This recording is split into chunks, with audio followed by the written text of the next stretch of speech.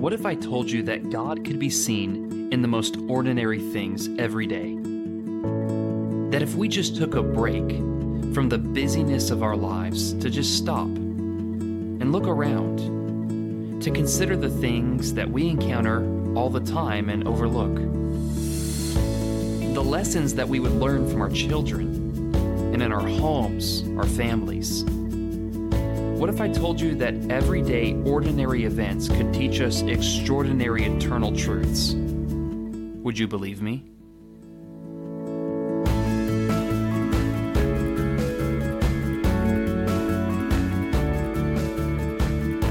Welcome to the Set Your Mind Above podcast, where everyday, ordinary events teach us extraordinary eternal truths. I'm your host, BJ Sipe, and I'm so glad that you've tuned in today. I'm excited to share my life and my faith with you, and I sure hope that you'll do the same with me along the way. Well, folks, it's time. Over the next 3 weeks, we are going to be taking a break from the podcast for several reasons. First of all, the next week I will be completely booked with traveling all over the country. On Monday, we'll be in Nashville, Tennessee. On Tuesday, I'll be back in Danville. Wednesday, I'll be in Louisville, and by Thursday, I'll be in Boise, Idaho to start a youth lectureship that goes through the weekend. Needless to say, I'll be all over the place and very busy for the next week. But secondly, after my time in Boise, I will be rendezvousing in Oregon with my wife and kids for an extended vacation. I went back and forth for quite a while on whether or not to continue the podcast while we were on vacation, weighing the pros and cons. I had been advised by several podcasters that the most important thing with podcasting is consistency, and that if you were going to be out of town, that you needed to record ahead for your listeners. While that works for someone who hosts a podcast once a week, we have 4 to 5 episodes a week on the Set Your Mind Above podcast. I just didn't have the time to do that for 3 weeks. So my only other option was to continue with them during our vacation. I prayed about it, and I have decided not to do so. Because really the most important thing is not the podcast, it's my family. It's taking that time to reconnect with my wife and children, and honestly, it could not come at a better time. To be perfectly transparent, I've been pretty burnt out as of late with a lot of things. I'm just exhausted emotionally and physically and feeling depleted in about every way that you could think of. I've been working really hard and very busy, and we have accomplished much since the beginning of the year.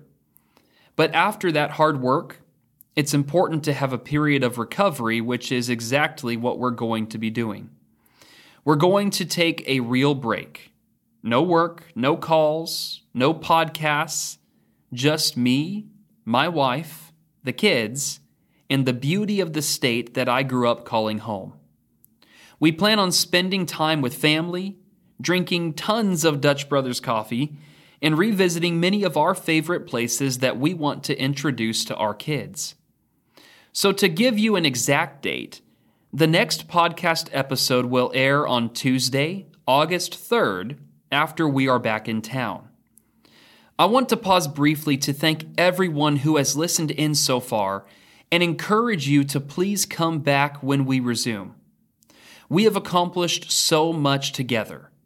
We have over 1,800 downloads in just 2 short months from 11 different countries around the world. Together, we have set our minds above on a daily basis, and many of you have shared your personal stories with me, and that has been so encouraging.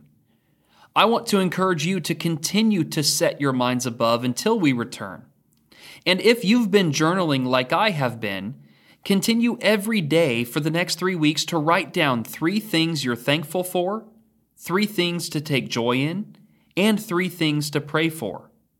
Until then, I'm going to go get some rest, and I can't wait to return refreshed and restored in August. In our 4th episode, we talked about a need for rest, and that has been made very clear in my statements above. But today, what I was thinking about more was the words of Solomon from the book of Ecclesiastes. The famous passage is recorded for us in chapter 3, verses 1 through 8. For everything there is a season, and a time for every matter under heaven. A time to be born, and a time to die. A time to plant, and a time to pluck up what is planted. A time to kill, and a time to heal. A time to break down, and a time to build up.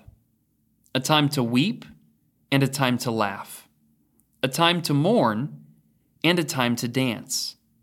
A time to cast away stones, and a time to gather stones together.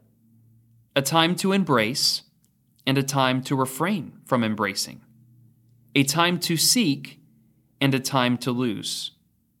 A time to keep, and a time to cast away. A time to tear, and a time to sow. A time to keep silence, and a time to speak. A time to love, and a time to hate. A time for war, and a time for peace. There is no doubt as to how beautiful these poetic words are. Words that have been borrowed by musicians, authors, and many alike around the world for ages. The truth that Solomon speaks is relatable to every person that has ever lived. There is a time and a place for everything.